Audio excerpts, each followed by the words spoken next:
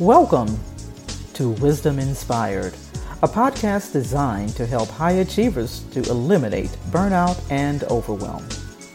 Now let's prepare to open our hearts, our minds, and our notebooks to receive today's wisdom. Dorothy and I, as you know, we both love, and are passionate about all things entrepreneurship, all things small business. We believe that it's the best journey that you can embark upon. And by definition, an entrepreneur is one who organizes and operates a business or businesses taking on greater than normal financial risks in order to do so. Entrepreneurs are commonly seen as innovators, a source of new ideas, goods, services, and businesses or procedures.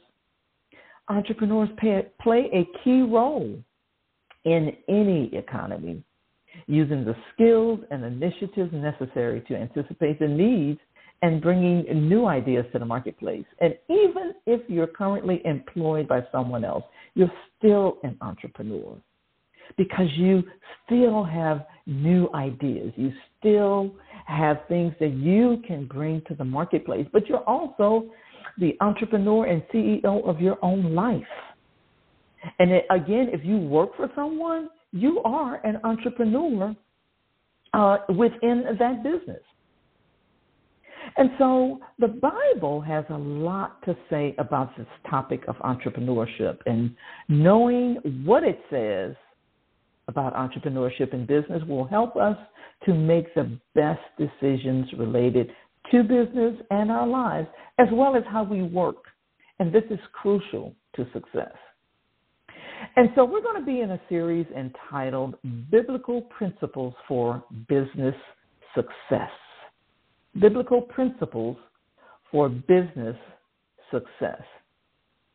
As believers, we learn to rely on God. We learn and we study His Word, and we learn how to operate according to biblical principles and precepts, and we learn how not to lean on our own understanding. We learn about stories and experiences with God, lessons that when we're feeling depressed or when we're struggling with sin or dealing with difficult people, you name it, it is all in there. So if you are here and you're listening to this call at this time, you're in the right place, because we're going to be covering some scriptures about business, wealth, finances, productivity, and a few things in between. We're going to learn some very key lessons so that we can all move closer to our assignment, our assignment that God has for our lives. So I'll be hand selecting some scriptures to help give us a place to start, kind of lay some foundation so that when we have our meeting with God, we have a place to start, because we should always start with scripture, with His Word. And so I want to use this as a framework as we all continue to seek God about our businesses. And so I'm really excited about this series, because as God was showing me how to lay this out, and I've been studying and preparing for this, I just got even more excited. And so I hope that this series blesses you in a powerful way as it is blessing me to deliver it. And so today we're going to start with one scripture. We're going to talk, from some other scriptures, but today's scripture is going to be Proverbs 10 and 14. Proverbs 10 and 14.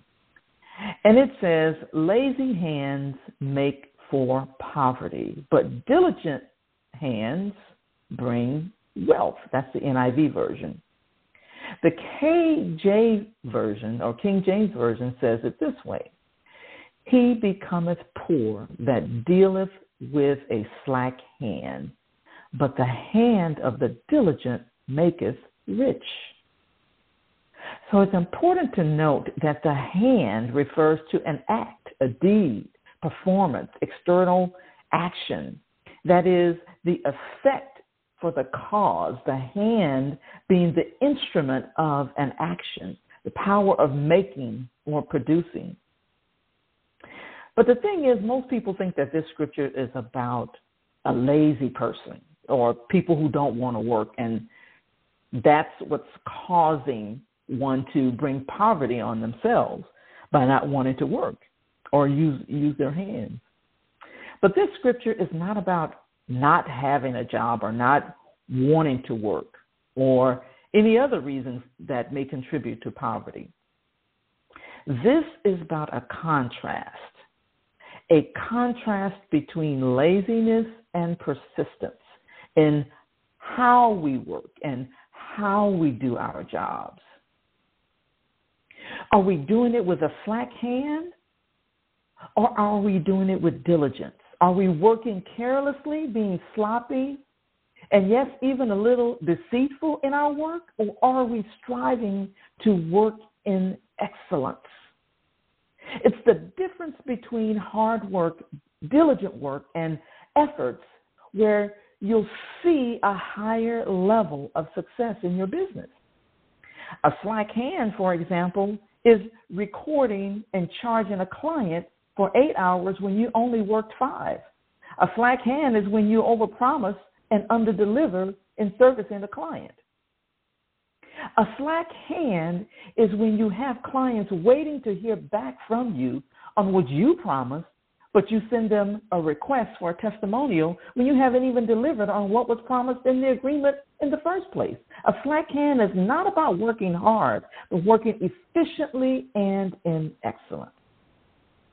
This proverb is about taking an honest look at the quality and integrity of your work.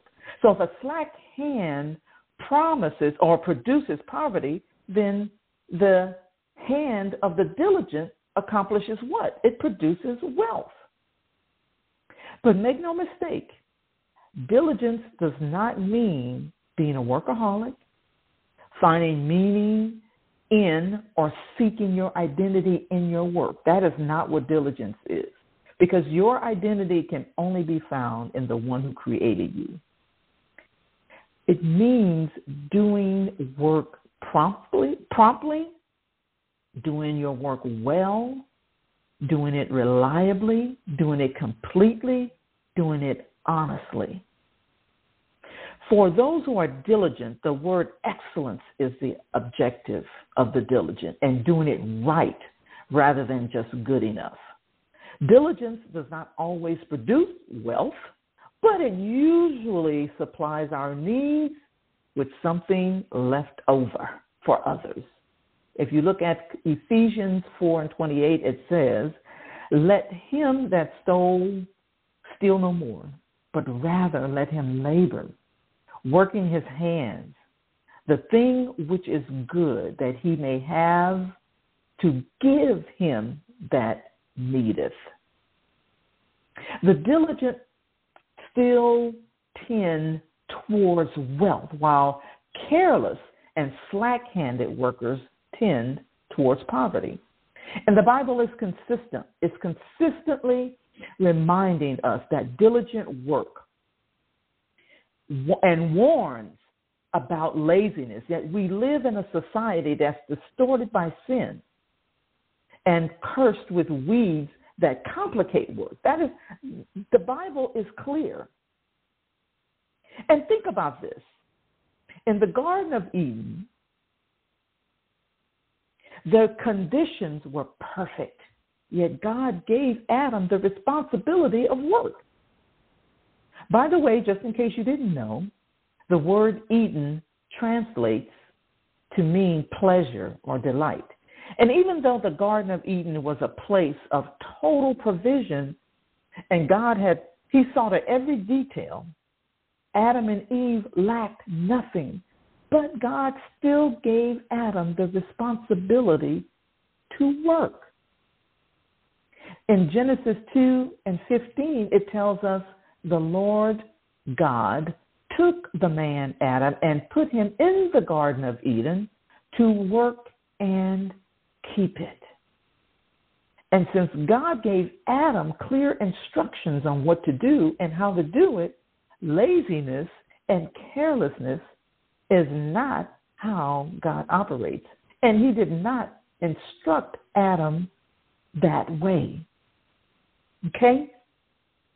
The God that we serve notices both quality and quantity of our work and what we do to honor him.